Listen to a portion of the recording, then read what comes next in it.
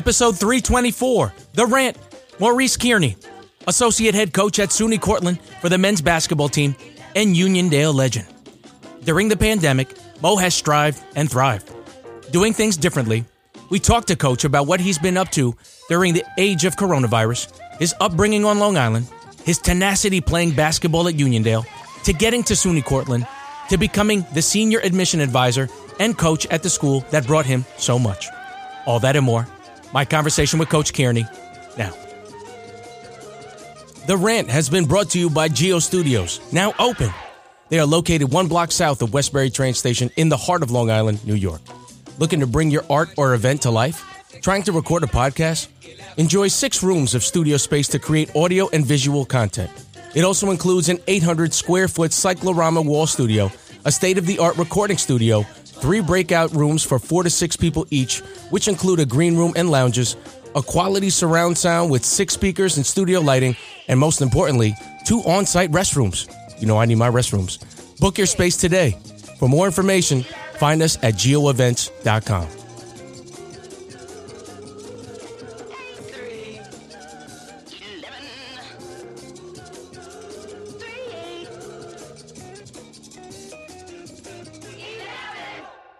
The Rant has been brought to you by The Irrefutable Magazine. Co-editor in design Kevin Sparrick and co-editor at large Ralph Fernolis decided to combine both of their talents in writing and illustrations to bring to you a new online experience from an official's perspective. They both ref, but it's deeper than officiating. They create art for all time. Do you think your brand would be a good fit for the Irrefutable Magazine audience? Want to advertise with us? Visit us at theirrefutable.com/sponsors for more information. We are The Irrefutable.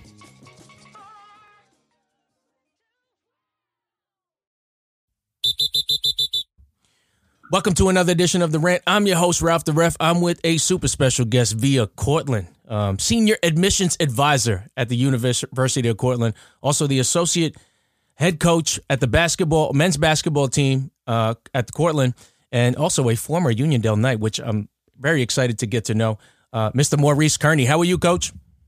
I'm good, man. I appreciate for you reaching out and having me on the show. Again, you've had a lot of really, really special guests that, I have really good relationships with. And, I've been watching from afar and listening to some of your episodes. So you're doing an awesome job. And again, a pleasure to be on, but everything is well. I appreciate that. How did you catch wind of Referee Rant? Was it somebody that you knew and were like, oh, this is pretty cool, interesting?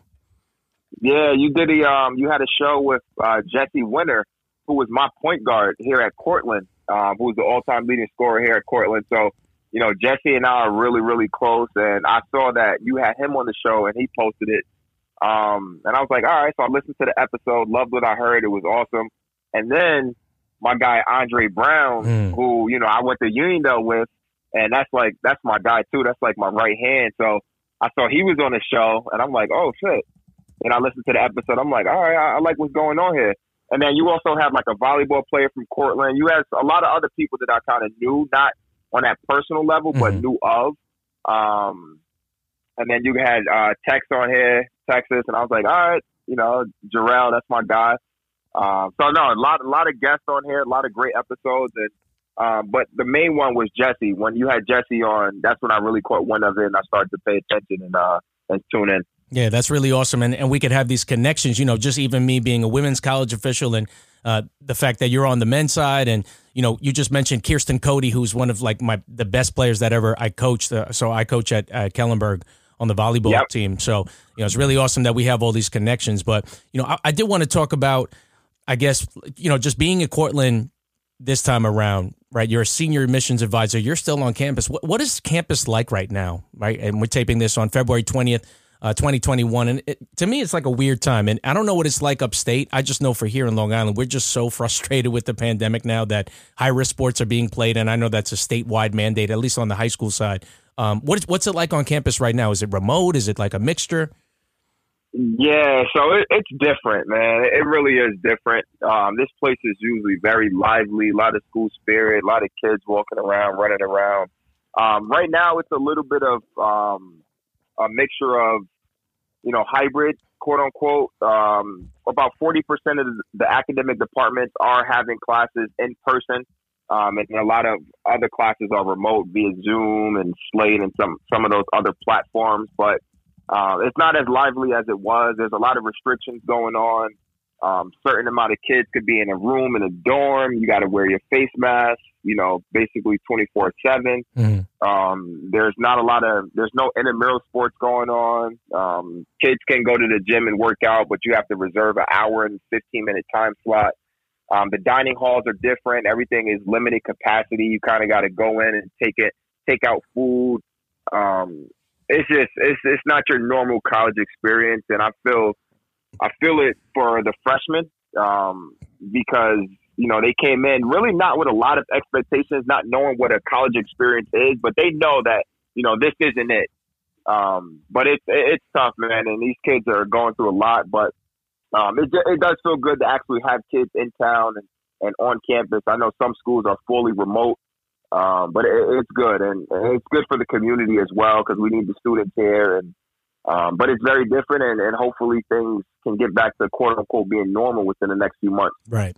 And I think that there has always been different permutations, not of just the virus, but also just the way we've been handling it. And I think it's very clear that it's not going anywhere. We have to find a way, a happy medium, how we can coexist with that. But I did want to speak on the professional side of, as you being a senior admissions advisor, how do you persuade somebody? Like, let's say if I'm somebody that's a senior in high school, right? So now my junior year and my senior year has been weird in high school. Now, I used to hear about what Cortland used to be like.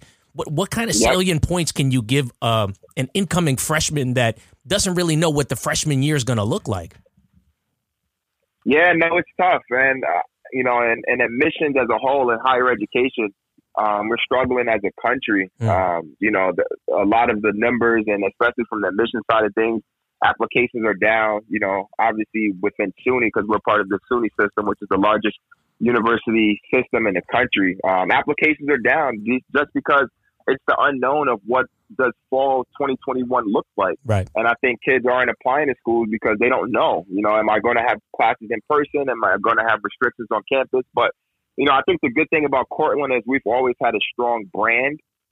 Even though during this pandemic, as an admissions advisor, I wasn't able to get out there and meet with students and guidance counselors and parents on a face-to-face basis to kind of teach them a little bit more about Cortland and what we have to offer. But I think because our brand is so strong, people know about Cortland, people hear about Cortland and automatically can link different experiences, whether, their aunt, uncle, mom, dad, cousin, or brother went here, their PE teacher at their school, their teacher went to Cortland, their PT. Like, there's always some type of connection with Cortland. So I think that's why we've been able to stay above waters from an admission side of things. But, man, I've been doing so many Zoom meetings with kids over the last almost going on a year. It's kind of crazy that we're slowly approaching a year that we've been in this pandemic. But for me, it's a lot of Zoom, one-on-one, just, talking to prospective students, talking to seniors, letting them know, what campus looks like. We've been able to get some of our tour guides some tour guides in our department to do these virtual campus tours where we're kind of showing people the campus virtually. But it's not the same, man. It's really not. It's hard to make that decision of where you want to spend your next 4 years solely off of pictures and Zoom visits and things of that nature. So, we're hopefully slowly being able to start campus tours the first week of March for students that have been accepted. But I think, again, to kind of answer your question, it goes back to us having a strong brand and the Cortland name being what it is that has helped us, stay above high water and allow students to know that, I know Cortland, what it is. I know if I want to be a teacher or if I want to go into the health sciences, if I want that medium-sized college feel, if I kind of want to get away from home but still stay close enough, I know Cortland is a school that I can apply to, and maybe go to spend my next 4 years. So everything is a credit to everything that goes along with the name of Cortland over the last, 150 to 100 years, I guess. Yeah. Listen, I was going to say, obviously, you have a ringing endorsement because you have an emotional connection to it, you have a personal connection to it, and you have a professional connection to it. But, I'll just say, aside from that, just as a volleyball coach, I know that we've always worked hand in hand with the University of SUNY Cortland, and we brought so many players from my program that have been very successful at that university. So I definitely give it my ringing endorsement. But I wanted to go back to about 11 months' time, a year ago around this time, during your basketball season. Well, first I wanted to ask you, how are you holding up with this whole coronavirus for yourself personally? How is your family doing? And, if you can go back to last year, the basketball season, just being in Cortland around campus, when was the moment that you took all of this really serious? Yeah, no, it was crazy. So we actually had a chance to actually complete our entire season. We fell short last year, and we lost in the first round of the SUNY tournament to Oswego.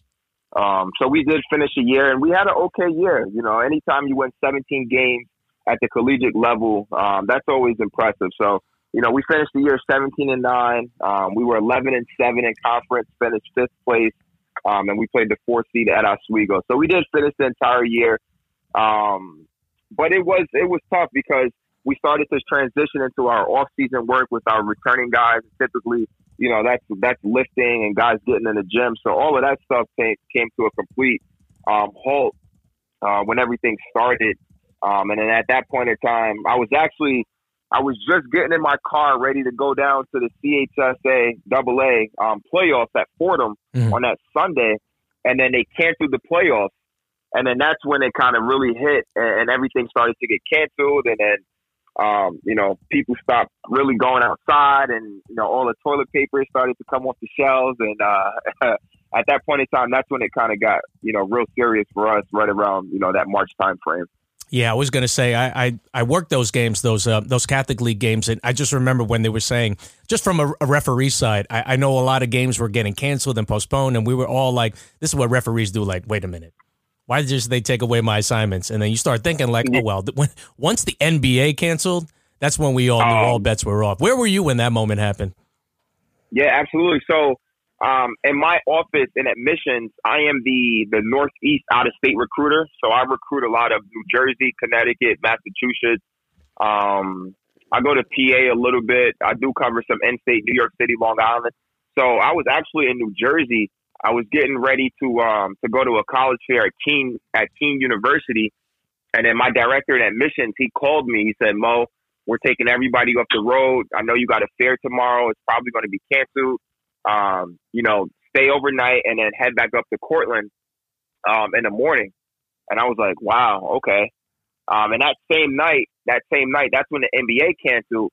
But it was actually a kid who I was recruiting. He was a senior. He was at a charter school in Brooklyn, and they were playing at an offsite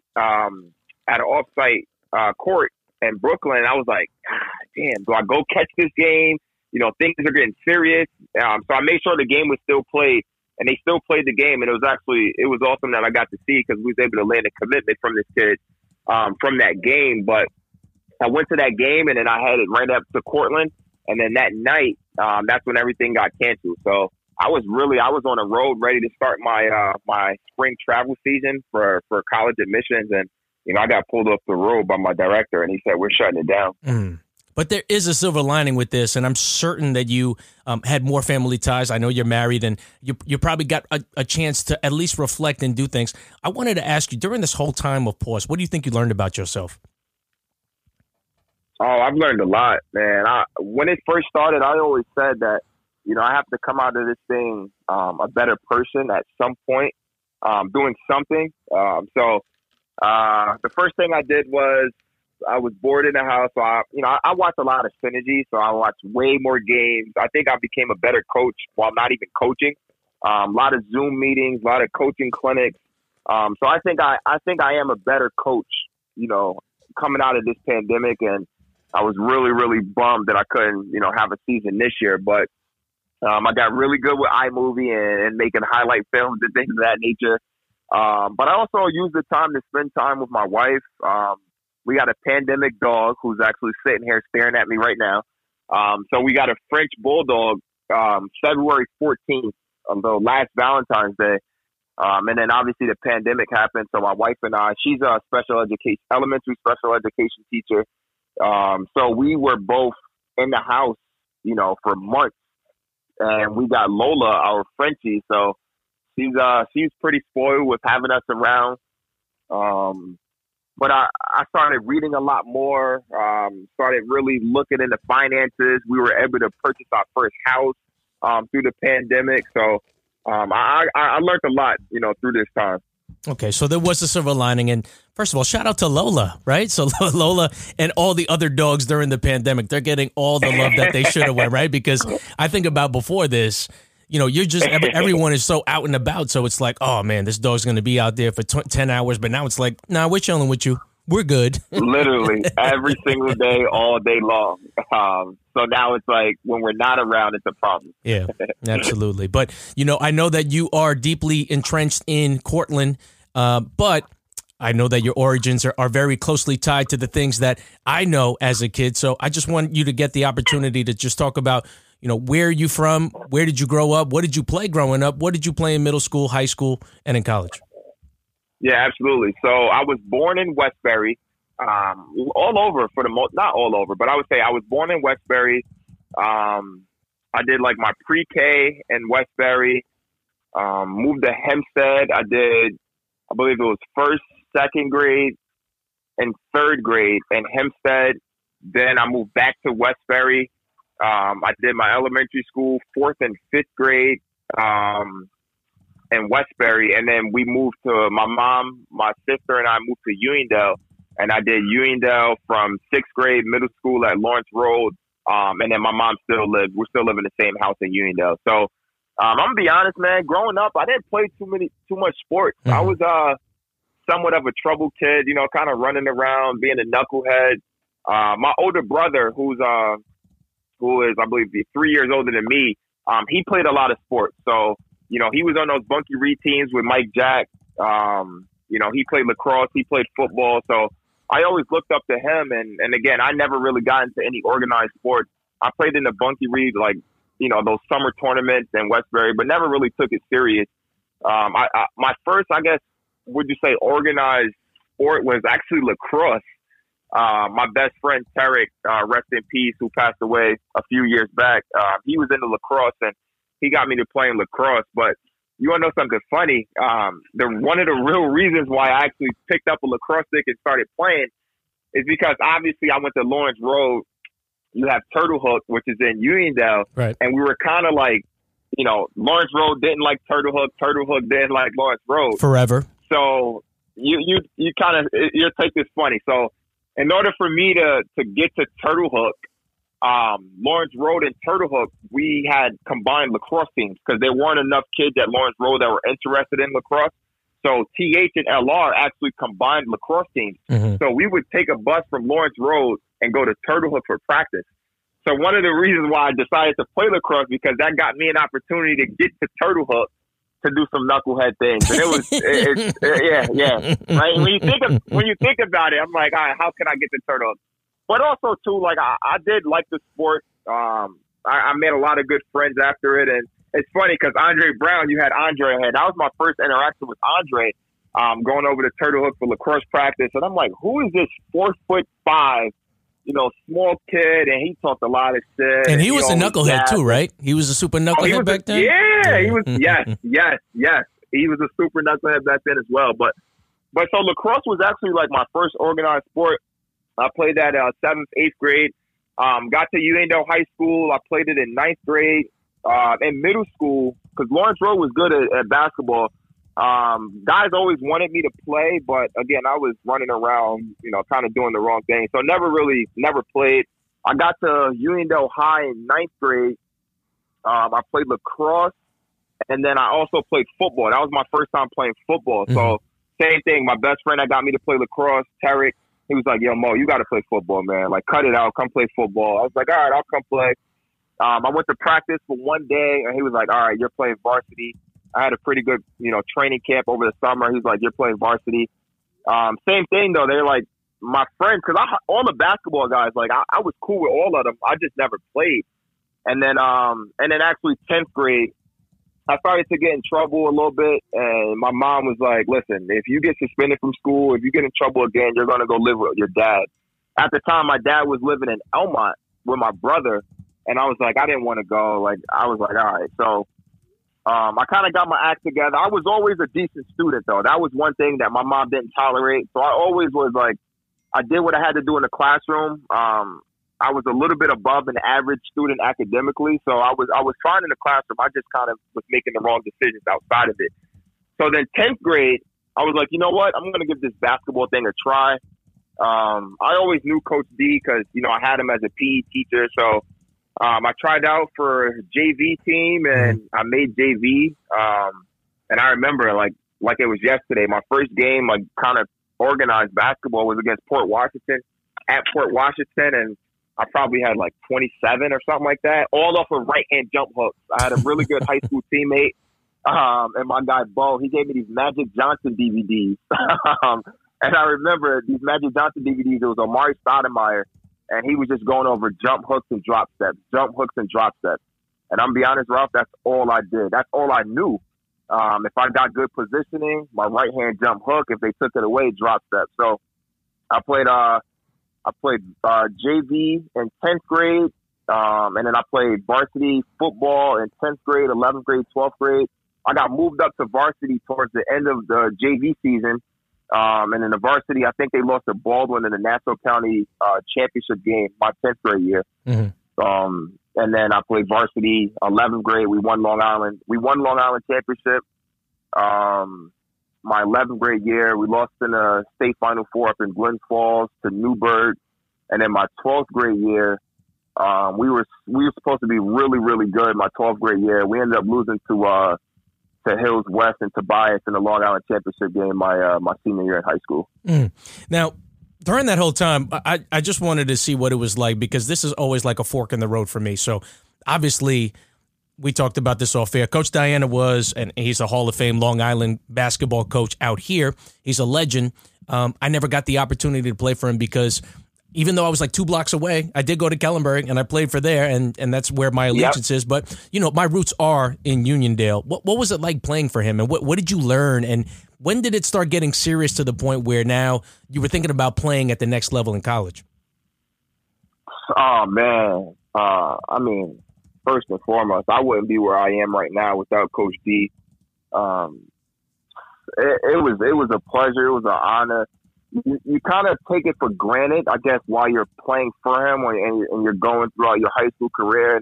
But I think if you ask all his players, it's not until after you're done playing for him, and once you get a little bit older, you really start to think about some of the lessons and some of the things that, you know, he taught you, and some of the values that you instill in your everyday life as an adult. He was a hard-nosed coach. He was on you. We ran a lot. He took no shit. It was always we over me. You know, how could you're not one player is never bigger than the team.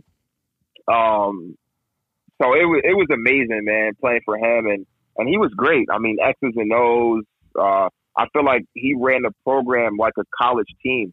So for me, like when I got to Cortland as a freshman, everything was, I won't say easy for me, but making the adjustment wasn't that hard like some other freshmen because of the program that I came from in Uniondale. Right. I mean, we had scouting reports. We watched a lot of film. He was on us defensively. I mean, if you didn't defend, you couldn't play at Uniondale. So that's why I think we were holding teams. Like, we ran in practices as teams scored over like 35, 40 points an entire 4-quarter high school game. So, you know, he worked us really, really hard. So I think that's why I was able to kind of transition and take all the work ethic and all the things that I learned from Coach D into college. But for me, I was a first-generation student in my family, so first one to graduate from a 4-year institution and go to college. So college wasn't talked about a lot in my household. And it was Coach Diana who kind of was like, yo, listen, you know, it's your senior year. You know, we kind of haven't talked about college. Like, what do you want to do? I'm going to be honest, I didn't think I was good enough to play in college. Like, I was okay in high school. Like, you know, the Uniondale teams are really, really good. I'm trying to think. Like, my junior year, I was, like, a really good role player. You know, I played defense. I was kind of like that hard-nosed, tough player on the court. Because we had a really, really good team my junior year. And then my senior year, when I was like, all right, I was one of the leaders on the team, everyone averaged like anywhere from, I don't know, 10 to 13 points. Our leading scorer probably averaged 15 to 16.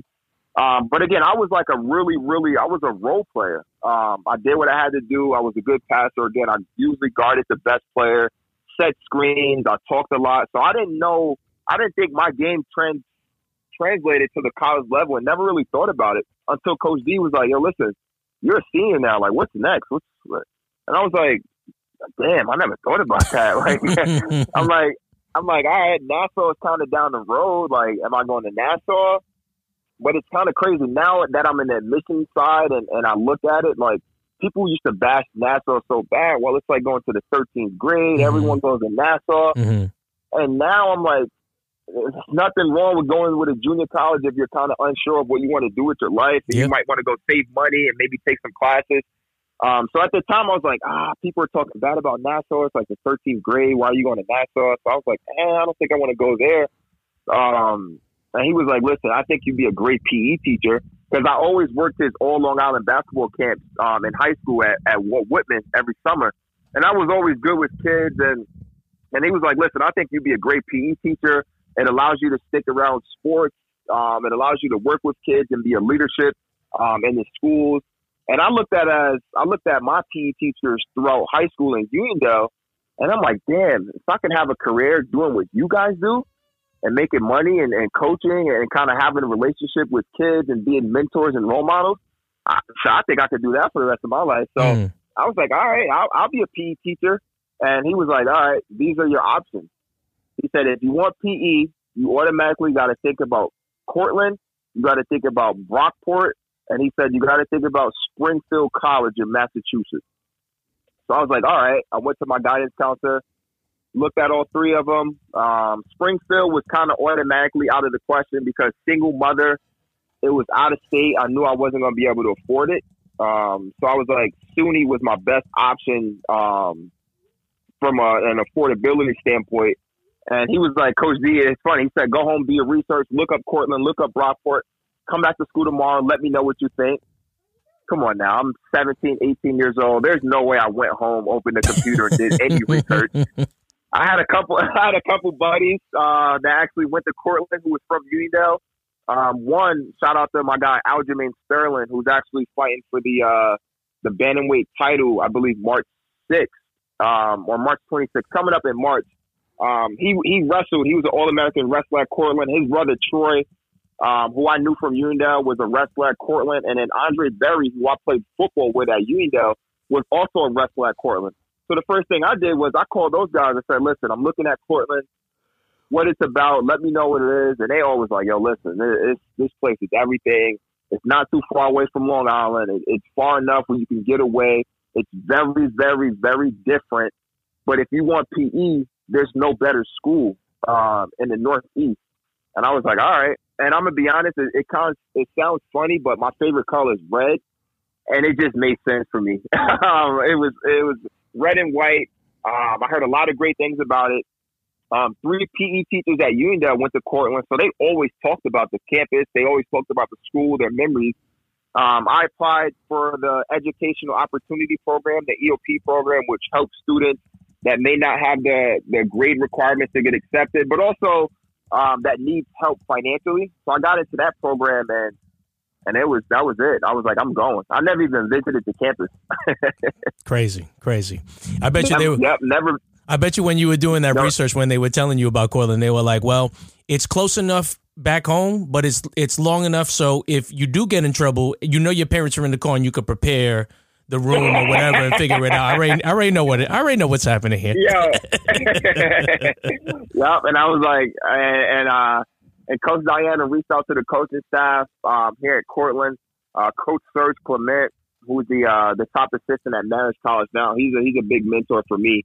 He was the one that recruited me, quote unquote. He came down to a couple of scrimmages. He helped me out with the entire application process.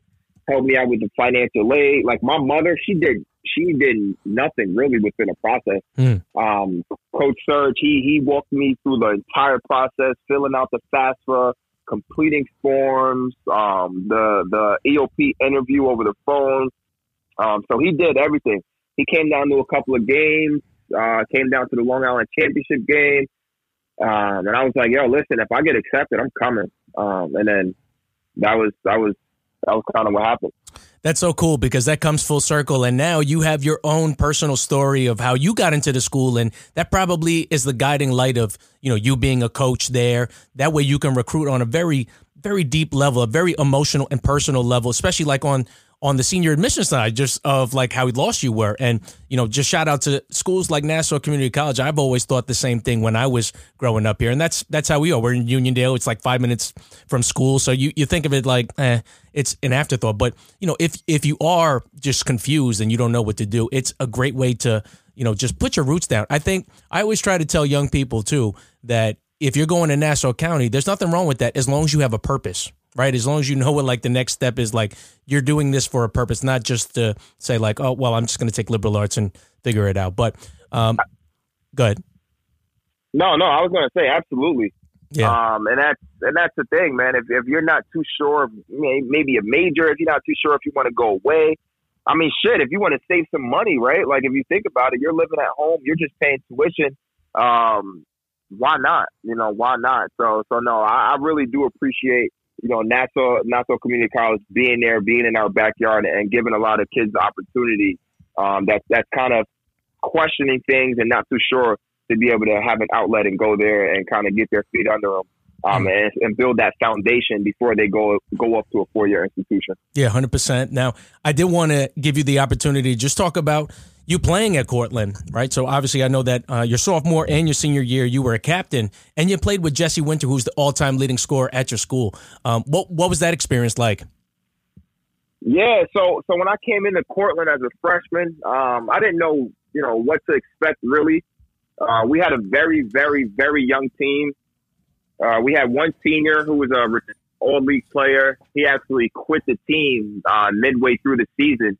And then we had a junior, Nick, who was our really only upperclassman at that point in time. Coming in, I was a freshman. We came in with a freshman class, I believe, of about 6. And majority of us was from Long Island. So it was me. I was from Uniondale. My guy, Mike Bonomo, he played at Oceanside. Guerin, he played at Glen Cove. My guy, Ryan Kenny, he played at Valley Stream North, I believe. So I came in with other kids from Long Island. So we kind of, had a connection right away.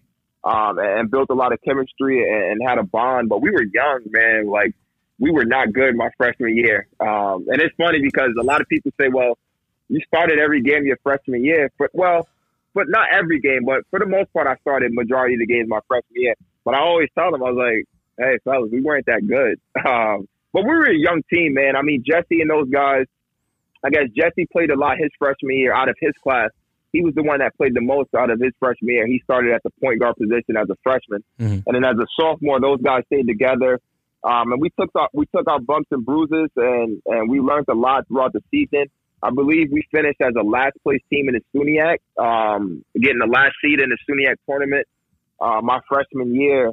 And we ended up losing to Buffalo State in the SUNYAC tournament. But, we had a lot of highs, a lot of lows during that year. I remember going up to Plattsburgh at the time, who was really, really, really good, and we weren't good, and we beat them on their senior night, and that was probably the highlight of our year that year. But we were very, very close. We knew that we were young, but we also knew that if we stuck together, we could be good.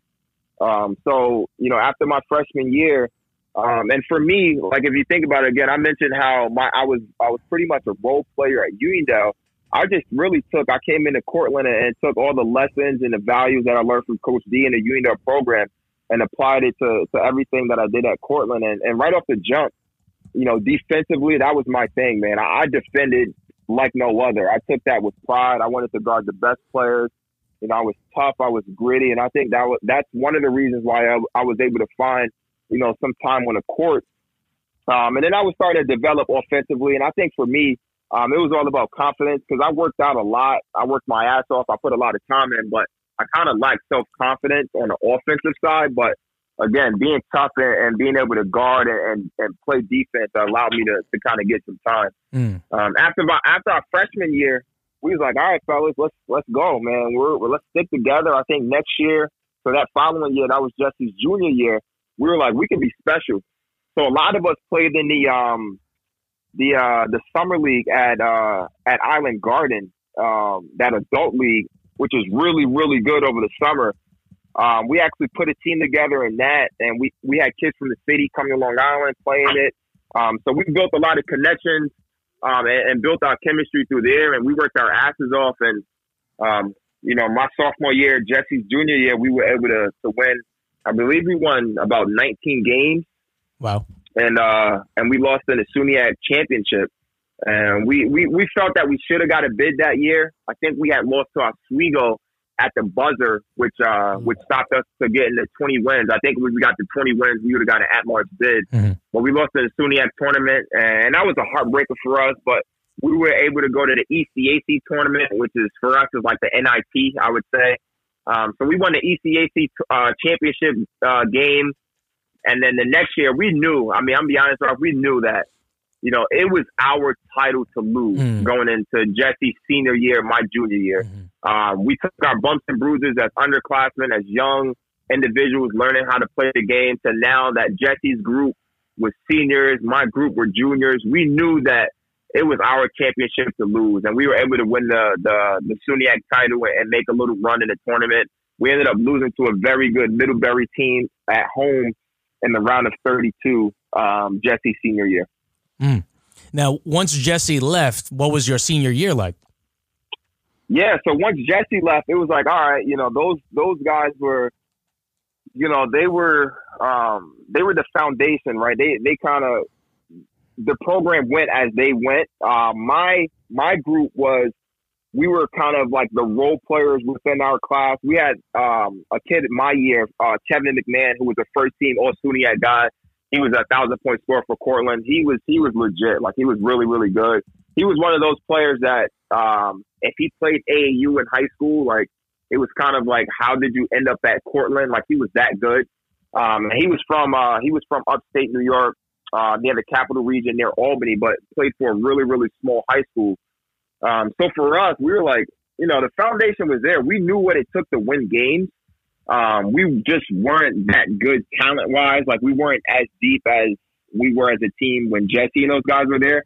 But we made the playoffs. We ended up losing in the first round to, I believe, Oswego my senior year. But we won, I believe, 17 games that year, which is, again, if you win, 16-plus games in college basketball, it's always a hard thing to do. So, made the SUNY tournament, but got bounced out in the first round, and that was the end of my college career. Now, after that, once your college career wrapped up, were you trying to play pro, or did you go straight into coaching?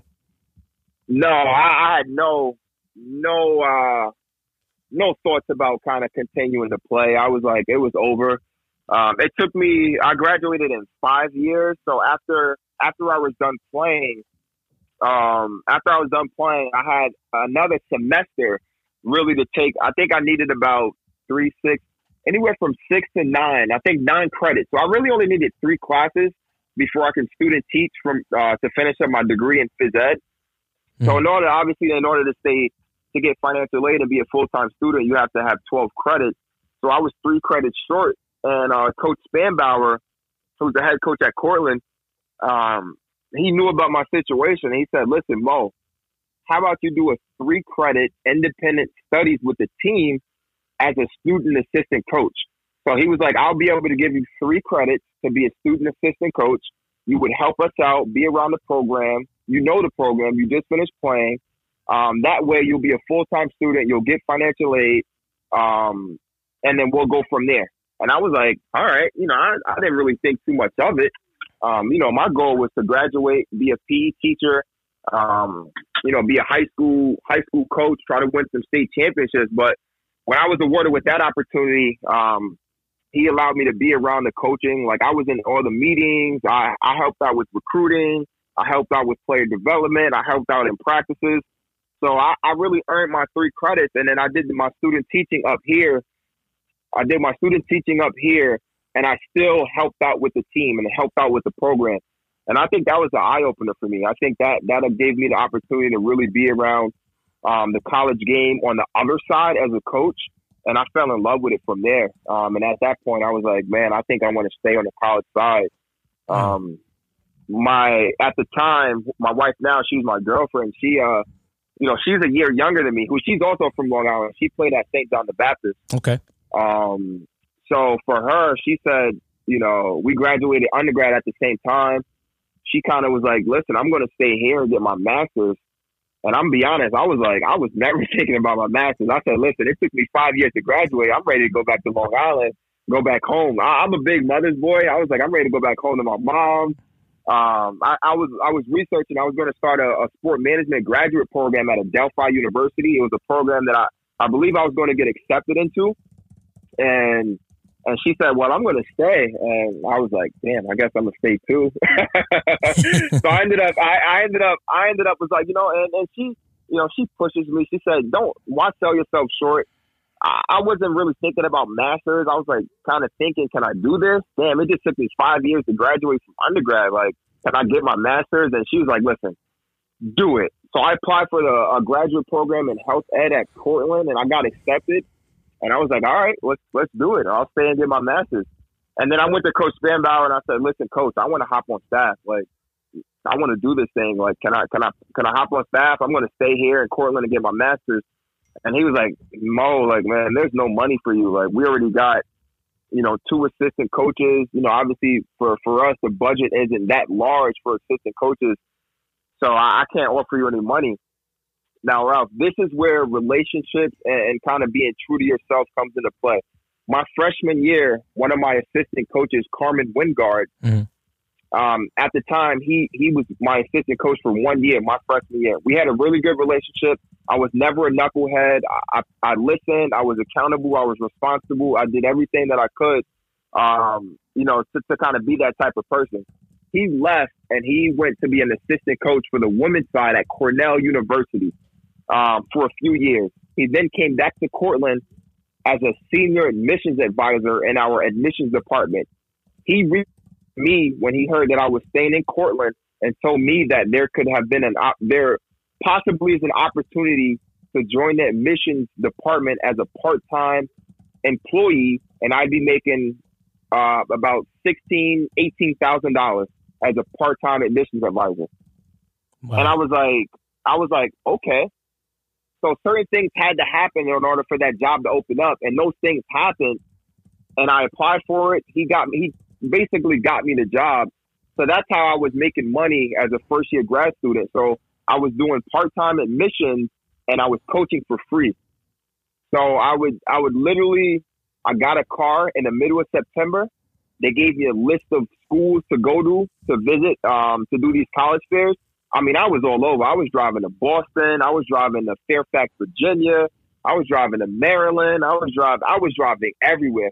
But for me, I didn't travel as much growing up. So I had this brand new 2012 white Charger that I got from Enterprise. And they said, listen, take this list. I want you to go to these schools. Here's a school credit card. Book your hotels. You get a certain amount of money for food every day. And I'm like, I'm 21 years old. I was like, all right, let's do it. I was making $18,000, and I traveled all across the Northeast, just driving around, talking to students, meeting with parents, meeting with families, talking about my experiences at Cortland. And then after that was done, I was able to go ahead and coach my first year without getting paid, and that was awesome. That was a really, really fun year for me. But that's how I got into coaching. I went to Coach Spanbauer. He helped me out. I did it for free. But it all circles back to my freshman year, right? Being true to myself, being who I was, and not being an asshole, because my assistant coach, who ended up in admissions, gave me the opportunity to be a part-time employee. And now here I am 6 years later as a full-time senior advisor. Unbelievable, man. I wish everyone in our area would hear that, because sometimes we think so insular. We always think about just here and what's our next step, going to Nassau, and we're going to stay home forever. But, you really used and leveraged your connections and all of your experiences to really broaden the way you looked at the world. So that's really awesome for you. But I wanted to get back on the officiating side, because this is the Rant. I did want to ask you, from your playing experience and your coaching experience all this time, what has your perception of officials been this whole time? Yeah, all right. So I'll give you the story. So Jesse might have told the story as well. Mm-hmm. I can't really remember, but my freshman year, Jesse's sophomore year, we were playing in Fredonia, which is outside of Buffalo. And it was a Saturday. It was a Saturday afternoon. We played, I believe, at 2:00. And I mean, I'm gonna be honest, we were bitching at the refs like all get out. I mean, every call as a team, we were bitching, we were complaining. And at halftime, it was halftime or at the end of the game, Coach Spanbauer came into the locker room and he ripped us apart. What the fuck is wrong with you guys? You guys are bitching at the refs. These guys are, this isn't their career. These guys got full-time jobs. Some of them are lawyers and doctors, and they're taking their time to make extra bucks and come out here to officiate you guys, and you guys are bitching at them and this and that. And after that, I looked at referees as a complete different. I had a complete different perspective, and I've always respected refs. I felt that, especially at the Division III level, where it wasn't, they weren't making six figures, and they were making, $200 here, $300 there, to come officiate a Division III game on a Saturday afternoon where they could have been, out doing something with their families or doing something else. So, really after that game, my whole perspective changed, and I really started to appreciate and respect officials, every single game. But not only that is I do a little bit of reffing myself. So, yeah. No, I've been reffing now for, oh man, I'm trying to think, probably going on 5 years now. Wow.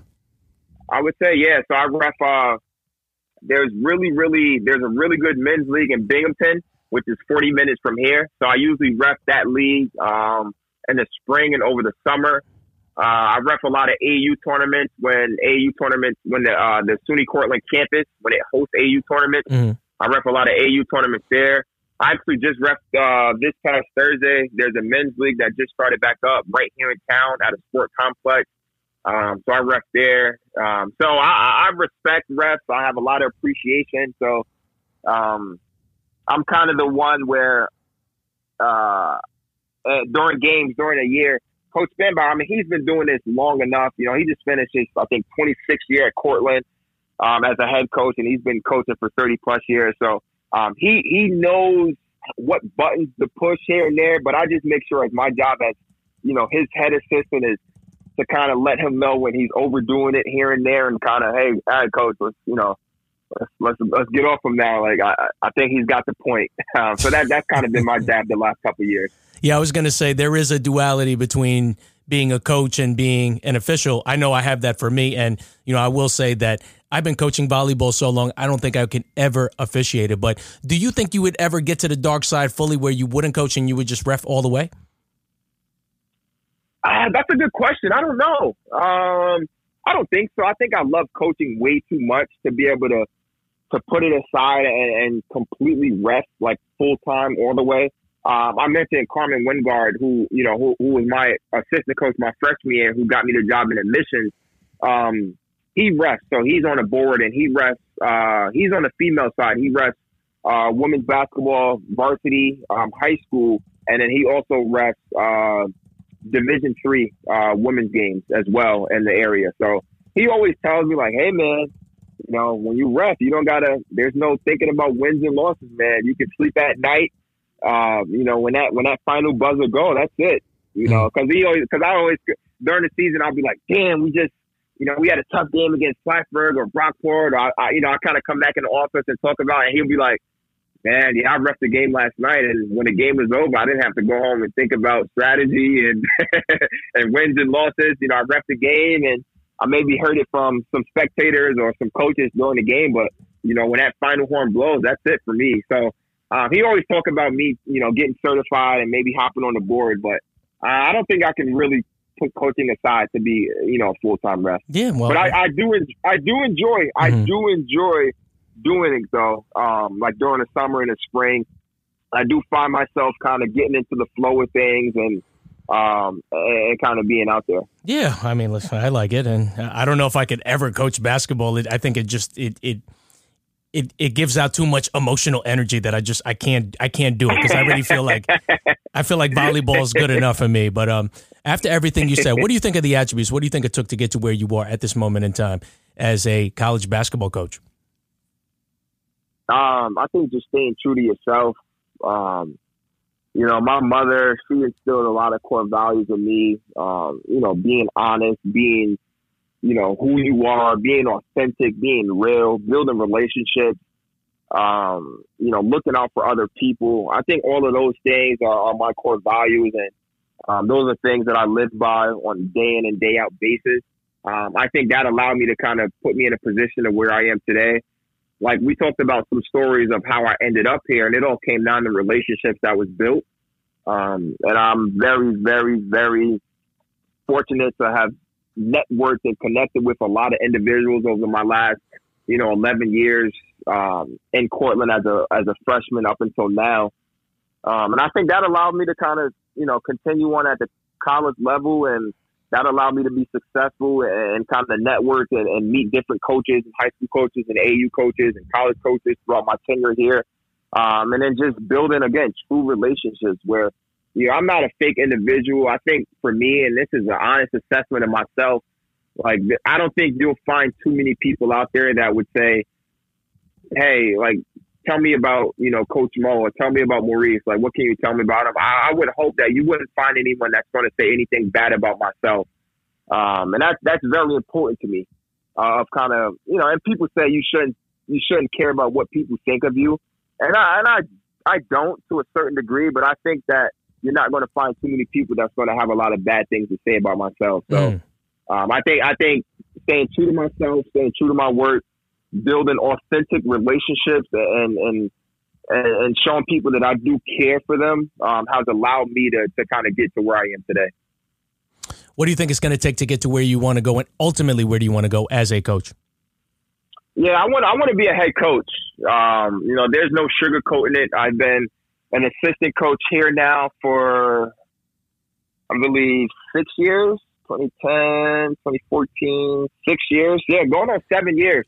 I've been on the staff here. I've learned a lot. I've learned a lot both about myself and as a coach. So at this point, I'm ready to go ahead and hopefully have my own program. Mm-hmm. Right now, I think for me, in order to get to that next step, I got to continue to learn, continue to get better. And then also, hopefully some opportunities will present itself within the next month or year or two that will allow me to kind of branch off and see what I can do. But my ultimate goal is to be a head coach. I want to run my program. I think I've learned a lot, being on a staff here at Cortland from Coach Spanbauer and the other assistants that were here. And then, again, talking about Coach Diana, we talk a couple of times a month, if not once a week. So we're always talking. I'm always breaking down their game films on Huddle. Like, after their game, I go on Huddle, watch it. We'll talk, hey, Mo, what do we do well? What do we do good? What do we need to do to be successful against Baldwin? Things of that nature. So I'm always growing the game and learning the game. I've been watching all these Zoom clinics and just talking to different coaches and networking. So I think I just got to kind of continue to put the work in. And everything will turn out for the best. I think I'm always someone that believes in if you work hard. I've always said if you stay true to your word, good things will happen. Yeah, well, so that's kind of where I'm at. Good things have constantly always happened to you, but I did want to say, what do you think is the most thickest situation that you've ever had as a basketball player, and what is the most thickest situation that you've ever had thus far as a coach? Stickiest situation as a basketball player. I think it's always tough as a team, as a teammate. Like I've gone through some experience here at Cortland where, obviously the common goal is to win, right? Everyone always, when you ask someone, what's your goal? Everyone always says, well, I want to win a championship. I want to win a championship. But winning the championship is all about the process of getting there, right? So the 6 a.m. workouts, the staying after practice late, not going to the bars, breaking team rules and things of that nature. So probably the stickiest situation to me as a player is kind of maybe seeing some teammates maybe not stay true to kind of the process of getting to that championship. And that could be, going out and maybe not honoring the 48-hour rule or, missing 6 a.m. workouts. So I guess making sure that, trying to find that line of holding guys accountable that are your friends, that are your brothers, that are your teammates, and making sure that they're doing the right things, but also trying to not overdo it and making sure that you're not breaking that bond and that friendship.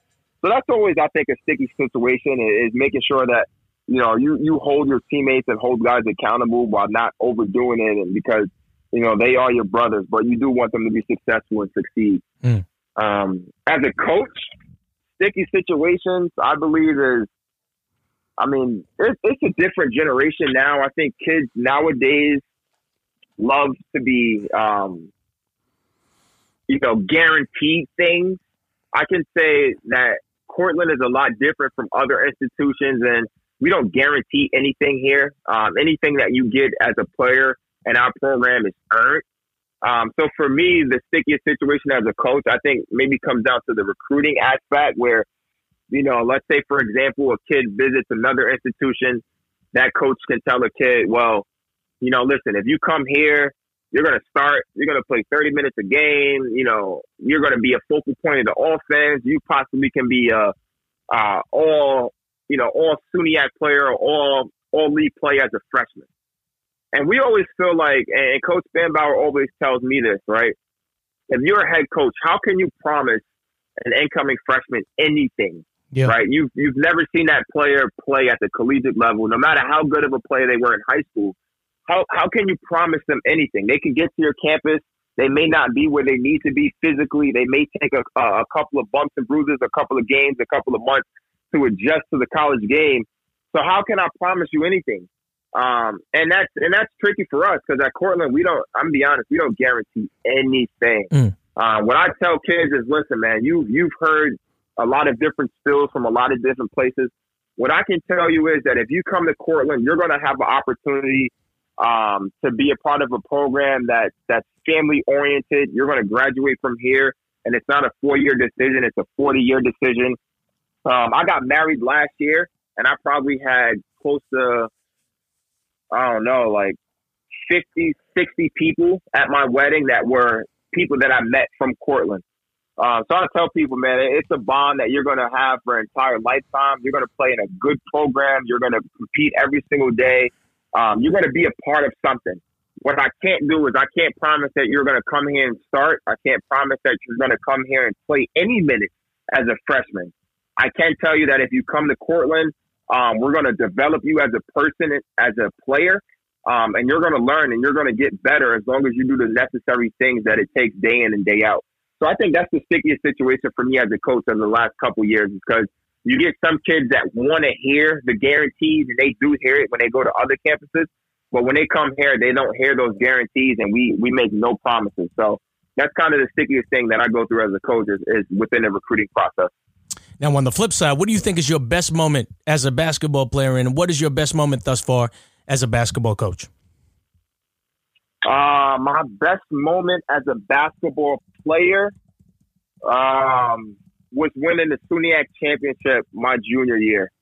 Again, and it's not the championship that was the best moment. It was the process that got us there. It was us being underclassmen as freshmen and losing games by 20 and 30, to us losing in the SUNY tournament championship game the following year, to us sticking together and saying, hey, fellas, we're going to grind all summer.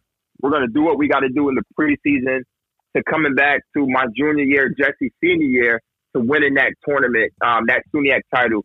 And which, because at that point in time, and that was 2013, that was the first championship that Coach Spanbauer has won, I think, in like I don't know, it might have been like 15 years or something like that. So for us, that was very, very special. So I would think that was my best memory or moment as a player. But again, Ralph, it wasn't winning the championship. It was the process that it took to get there. Yep. I would say as a coach, my best moment as a coach, that's tough, man. I've had a lot of good moments. Anytime our players are successful, I feel like it's always a great moment for me. But I guess I'm going to go back to the 2016 team. We won a SUNY title in 2016. Now that championship was different from 2013 when I played, because in 2013, I think everyone knew we were going to win. Everyone knew that we had a lot coming back. Basically, 100% of our team came back, and we were like, people put us in that conversation to win the title. In 2016, when I coached, we weren't in a conversation. We were always a middle of the pack team in the conference, and then we made our run. Our goal always is to be playing our best basketball in February. So we always talk about, you don't win championships in November and December, right? But you want to gradually continue to get better every single week. And I think in 2016, we took our bumps and bruises, but we hit our stride in late February, and we were able to secure a number 2 seed in the league. And number 2 seed gets you a bye in the first round of the tournament. And we were able to beat a Brockport team in the second round, where our point guard at the time, Shane Martinez, I'm going to be honest, Ralph, he probably made 4 threes all year. In that game, I think he made 4 threes in that entire game, and he helped us win. And then we won the championship, hitting a 3 at the buzzer, basically to beat Oswego in the SUNY tournament. So I think that was probably the highlight of my coaching career. That was an awesome team to coach. We had a lot of great players, but a lot of great people as individuals. And that was a really, really close team. So that was probably my best moment as a coach. But I think I had a lot, and in regards to a lot of our players, especially the ones that I've recruited over the last couple of years, having very, very successful careers. Now, basketball has brought you to so many places. I mean, you live so far away, and you never thought you would leave Uniondale or Long Island for that matter. But it's brought you so many opportunities. It's made you go far and wide. It's structured you in high school. It's given you the opportunity to go to school and also carve out a career for yourself and a life. What does basketball mean to you? What has it given to you in your life? Oh, it means everything. I really, truly believe that I wouldn't be in the position that I am today without the game of basketball. Like, everything that I have now is because of basketball, right? I didn't get to Cortland. I wouldn't be at Cortland if it wasn't for basketball. I'd probably be still a knucklehead, probably would have been running around the streets doing things I shouldn't have done if it wasn't for me making the JV basketball team in 10th grade and having structure and knowing that, you know, if I didn't do the right things outside the classroom, then Coach D wasn't having it, and I wouldn't have been able to be a part of that program, right? Basketball allowed me to come to Cortland, to get into the EOP Education Opportunity Program, to be the first one in my family to graduate from a 4-year institution. Basketball allowed me to get into the admissions side of things in higher education. My wife, right? She played basketball at Cortland as well. So, you know, basketball allowed me to meet her, to build a relationship and a bond with her, and be able to have her be a part of my journey over the last few years. So basketball is everything to me. It's an outlet. It gave me an opportunity, and that's why I love the game, because for me, it's how can I give the next guy the opportunity that basketball has given me, and that's kind of what kind of keeps me going day in and day out. What a great answer, man. Listen, I thank you for all the things that you said and all your contributions that you've had within Uniondale and, of course, at Cortland. Definitely stay in touch, and I want to leave some more meat on the bone so we can have a part 2, man. But I appreciate you. Any final words you want to say before we part ways? No, man. Again, it's really been an honor. You've been doing an awesome job. I appreciate you kind of putting this out there and giving people content and just continue to be great and continue to give back. And, you know, hopefully we can get up at some point in time. I always do come down to Long Island a couple of times a year. All right, cool. Family's there, friends are there. So hopefully when we get back to some sort of normal in these next couple of months, when I get down there, I'll have to reach out. So we gotta catch up and get up. Yeah, maybe we'll get some wings and things or something like that. I don't know. Yo, put a kite on Coach D. Tell him I need him on the show, man. I need to speak to him. Say no more. No lie. I think if there was a person that could make that happen, I think I'm your guy. I think I can make that happen. Listen, I'm enveloping him at some point, so he'll get on, man. But just stay on the line, man. But for Coach Kearney, Ralph the Ref, this is the Rant. We are signing out. Peace.